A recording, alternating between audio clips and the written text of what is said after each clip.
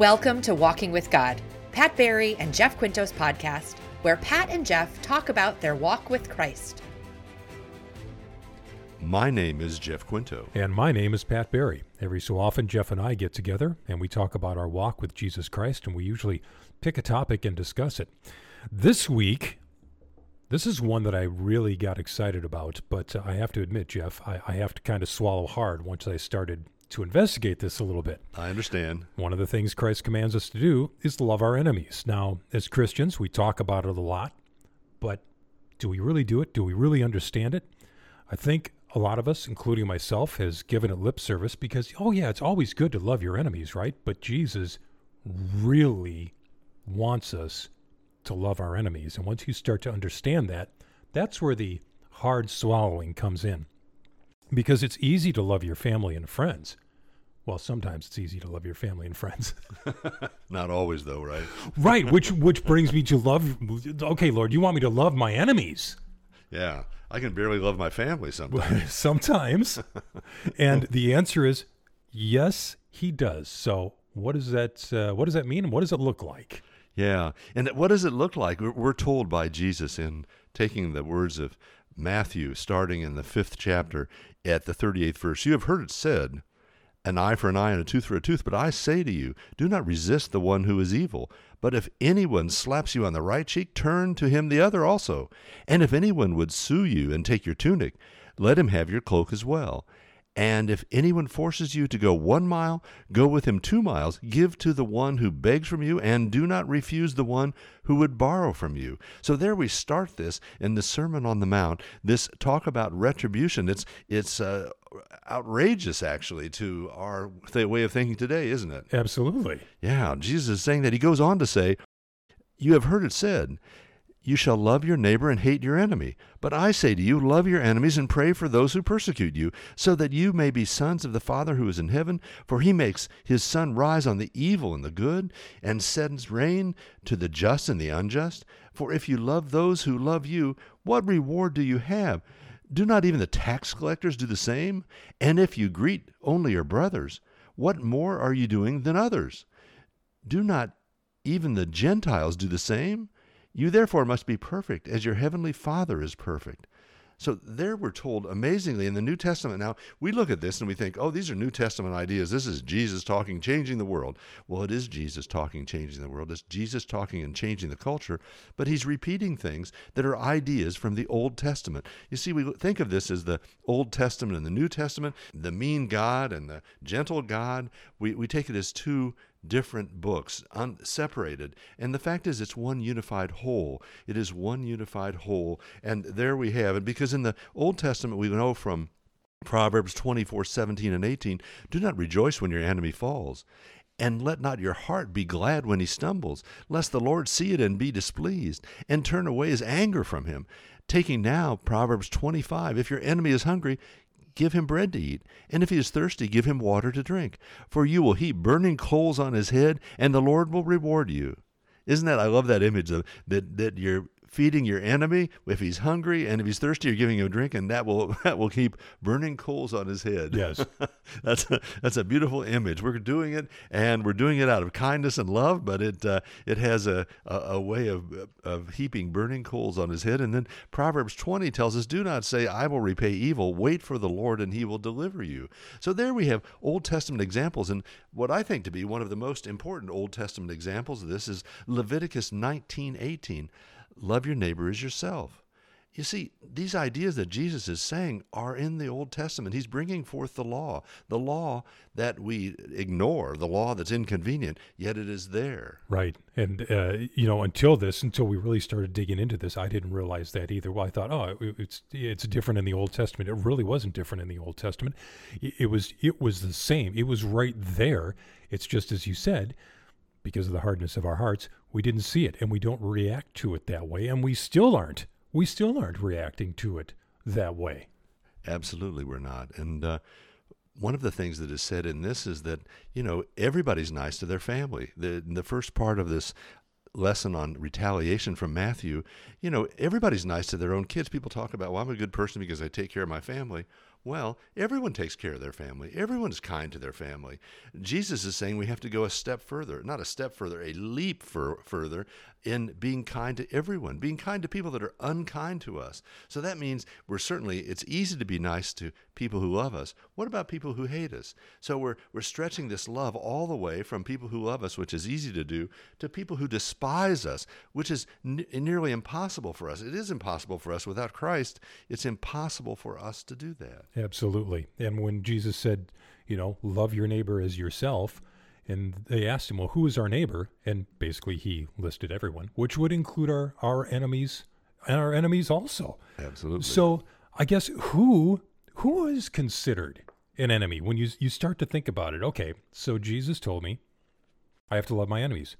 So who would be considered an enemy? And now Dietrich Bonhoeffer has some great stuff that he wrote in Cost of Discipleship. And to him, his enemies, I'm going to read just what he thought his enemies are. By our enemies, Jesus means those who are quite intractable and utterly unresponsive to our love, who forgive us nothing when we forgive them all, who requite our love with hatred and our service with derision. Wow. And we're supposed to be nice to them? Are you exactly. kidding me? Exactly. How are we supposed to do that? He goes on to say, and it's true, love asks nothing in return, but seeks those who need it. And who needs our love more than those who are consumed with hatred and utterly devoid of love? In other words, deserves our love more than the enemy? Or who deserves our love more than the enemy? And where is love more glorified than when she dwells in the midst of her enemies? Wow. This is getting kind of deep. I mean, when you think about it, this is where I keep saying you have to kind of swallow hard, because when Christ said, "Hey, love your enemies," he really means love your enemies. And by enemies, it's people who despise us.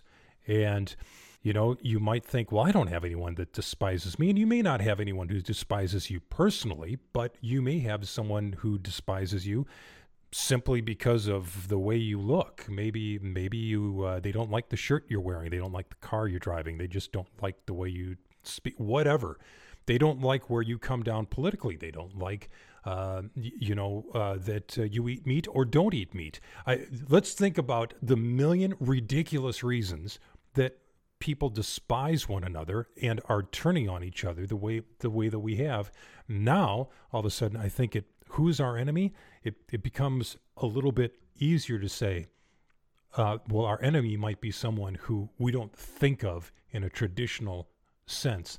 It's people who need the love of Jesus Christ, who really are maybe adamantly opposed to things that we believe in. Yeah, and I think that's how we're going to bring people to Christ. Not everyone, but if someone's obnoxious to us and we respond with love, that's going to have some effect. Now, it may not change everybody. It may not change everybody at the moment that it's done. But you know what? Instead of fighting back with when someone accosts you with strong words or whatever, and you bring strong words back upon them, that won't do anything. That's adding violence to violence, really. But what if you instead yield and you apologize and you tell them that you love them, that God loves them, that you bless them? If you do those things, will that not have some sort of effect on some number of people? Now, I'm not suggesting that every time you tell somebody you love them who is obviously giving you a hateful response, that they're going to fall on their knees and go, thank you, Jesus. That's not going to happen, but that's not the way it's supposed to work. You give them a little tap on the shoulder by doing that, and you perhaps allow the Holy Spirit to come to that person's life, maybe now, maybe later. But that would be the response. Instead of being so clever with our retorts, we should just apologize and tell them that God loves them and that we love them, and then show it if it's possible in a way that's concrete and that is helpful, and show it in a way when you can't be rewarded, when there can be no return on the investment of kindness. That's when it's best given. Totally agree. I think I understand also that it's difficult at times to do that, because I think it's natural human inclination. If someone comes at you, you're going to come back at them. Absolutely. Our defenses are up, and you're going to give as good as you get. So I'm not saying that this is an easy thing to do. Again, swallow hard. But if you are the light, if you're the light in the world. And I understand, not easy. Again, totally understand, not easy. But who was it that said, it was a great quote, one man reads the Bible and 100 people read the man. I've also heard it said, which I thought was a great thing, that people argue for victory rather than truth. Jeff, this world, it's what we know, it's where we are right now, and it's easy to get caught up in, but we're just passing through. If we're lucky, we're here 100 years compared to eternity and what's waiting for us. We shouldn't get all that upset. We know where we're going. So, hey, you know what? Let's try to be the light in the world. And if somebody is coming at us hard, maybe we step back and as you said, we bless them, ask them, try to engage them in a conversation. There's some people that are going to come at us harder. Don't be surprised if they come at you harder. But there's going to be other people that you may be able to reach. And just because you don't reach them that day, it doesn't mean that you aren't going to be able to at some point. Again, I understand where this is very difficult in many situations, and I'm not saying that I'm going to be perfect with this, but since I've started reading more on this and really started thinking about it, this is what God wants us to do. And how are we supposed to engage our enemies? Bonhoeffer covered that a little bit too. He wants us to love them, bless those that persecute you, kind of what you were talking about before. Do good to them that hate you. It goes back to Old Testament. If your enemy is hungry and you give them food, you give them water, it's by heaping coals on their head. It's difficult to hate somebody who's giving you a hand when they don't need to. Yeah, when there's nothing in it for them. It's right. not always a transaction. That's what our lives are essentially a collection of transactions. We do something expecting some sort of a return, and to do something, as Jesus says, expecting no return, just loving someone, just to love them for no expectation of anything back is a remarkable, powerful thing. And there's so often the stories of people. I have a friend of mine in India who was arrested for spreading the good news, and he was thrown in jail with 5 other guys, and he had been, in short order, he had converted 3 of them, and so to Christianity. So they decided, well, we're going to put him in a different room because he's too effective in his proclamation. So we'll put him in with these other hardened criminals, and he put him in with these other hardened criminals, and sure enough, he converted some number of them. It can't be stopped. The loving them can't be stopped. This is all while this guy is in jail. I've got to believe that being in jail in rural India is not the most pleasant thing to be, and yet it didn't stop him for an instant. He used that as an opportunity to spread the good news. And that's what we are meant to do, I believe. We're meant to spread the good news by the witness of our lives. We live in this ideal place. Anyone I've ever asked the question, would you rather live in a different place or a different time? And the answer uniformly is no. I can't imagine another time I'd want to live in. I can't imagine another place. So there's not some great place waiting for us and we're in the bad place. We're actually in the good place. So however we find difficulty being in this good place, we're meant to use that. We're meant to use this as a springboard to spread the gospel. We're in this easy place and we're doing nothing. That's not it. That's not what we're supposed to do. We are supposed to spread the gospel by the witness of our lives. We don't have to, as I say again and again, we don't have to wrestle somebody at the sidewalk and demand that they accept Jesus. What we are meant to do is be a light in the world, to be this example. And the perfect example is one that's kind to people who can do nothing good for them, to be kind to their enemies, people who are actually trying to hurt them. To be kind to those people is the way that Jesus will come into the world in a way that people will understand it and believe it. Great points that you had about where we are in this time right now, and would you rather be somewhere else? Because we do live in a country and in a place where, we aren't persecuted, unlike other places that are persecuted. But even with engaging people to do this, to do what Christ wants us to do, we cannot do this on our own. This is not human nature. So I wanted to mention that, because it is not human nature to do this. It's human nature to defend yourself, to come back at them, to win the argument, to do that, because that is human nature. So unless we've got the help of Jesus Christ in our life, we're not going to be able to do this, or not going to be able to do it for very long. So one of the things that is really important in this, you need the guidance of the Holy Spirit. We all need the guidance of the Holy Spirit to be able to do this, because God will give us his eyes to see these people the way he sees them, not the way we see them.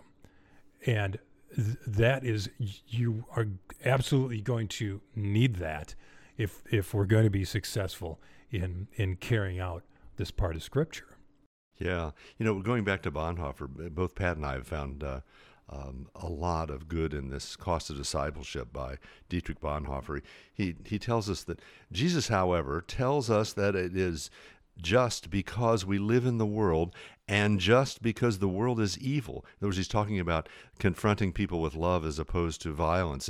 And just because the world is evil, that the precept of non-resistance must be put into practice. So it's because the world is evil. It's not that we're assuming that the world is one great place, one good place. Quite the contrary. There is evil in the world. We are meant to absorb the evil, if you will. We're meant to absorb it by non-resistance, by instead reacting in love. And as Pat said a minute ago, it seems to me it's hard for us to see this, but we're going to live some number of years here, but we're going to spend eternity with the Lord. And if that is true, then everything we do here in this small amount of time should be in preparation for that spending eternity with the Lord and bringing other people along. Once again, if that is the truth, then that's what we should do. If it's not the truth, it doesn't make any difference, right? If we're going to just die and never be heard from or seen again, that's one thing. But what if these things are true? What if there's an eternity waiting for us? And what if we can bring other people along? If we are believers in that beautiful eternity, why wouldn't we want to bring other people along? Why would we want them to join us in this beautiful eternity? And if we're wrong, let's say we're wrong and there is no eternity, we just die. We've lived a better life and we have helped other people live better lives. And so that to me is worth it alone. But I know that there is an eternity. I know that the Holy Spirit is in the world. I know that Jesus will be waiting for us at the end. And I know that our sins will be washed away by the blood of the Lamb. That is just the truth. And once you realize that, you realize, you know what? We're just here for this limited amount of time. We are meant to be a force for good in the world. Our churches are meant to be a force for good in the world. We're not meant to be so engaged with the culture that we're part of the culture. We're meant to be in the culture, but not of the culture. All of that is what we're meant to do. And it's not an easy thing, is it? No, it isn't. It absolutely is not. One thing that has been helping me is when in understanding how we can do this and why we need to, it's because God first forgave us. And really, we were all God's enemies because we're all rebellious against God. It's just human nature. It's just a matter of how rebellious are you? A quote unquote, I'm a quote unquote good person. I've got news for you. You're not, because none of us are. None of us are. And if left to our own devices, we are going to do very bad things. And all I have to do is point to history for examples to say, look, that's what human nature is. Jesus Christ is what makes the difference in the world for good. So we rely on him to guide us. And the fact that he has forgiven all of our sins, no matter how small, no matter how great, because sin is sin to God. Now, don't misunderstand. There's a difference between stealing a pack of gum and killing someone. I understand that, but it's all imperfections in front at God's feet, and we've been forgiven all of that. If you accept this gift and you are forgiven, how can you deny someone else that same gift? Well said, Pat. That's exactly right. How can you deny someone else that same gift. You know, Pat and I started all this with a quote from C.S. Lewis: "Christianity, if false, is of no importance, and if true, is of infinite importance. The only thing it cannot be is moderately important." Pat and I know that this Christianity is in fact true, and because it is true, it is of infinite importance. It's the most important thing in our lives, and I pray that it becomes so for you if it is not that now. Because one thing it cannot be is moderately important. If it's true at all, it is infinitely important. If it's not true, it doesn't make any difference. But if it's true, it is infinitely important, and that is where we are with this. So now as we conclude, will you join me in prayer? Lord, we thank you for this teaching. We thank you for this idea that we are meant to work towards. This is a difficult thing, to love your enemies. To love your enemies. It's easy to love our friends and our family, but to love our enemies is hard, but we know that it's necessary. We also know that we are just sojourners here, Lord. We are just sojourners. Our citizenship, as Paul tells us, is in heaven, and we will end there, and we will answer for what we have done in this world, and luckily Jesus will be there to stand up for us, to stand through us, to wash our sin, and to accept us as we accept his gift, this beautiful gift of eternal life. In Jesus' holy and mighty, mighty name, amen. Amen.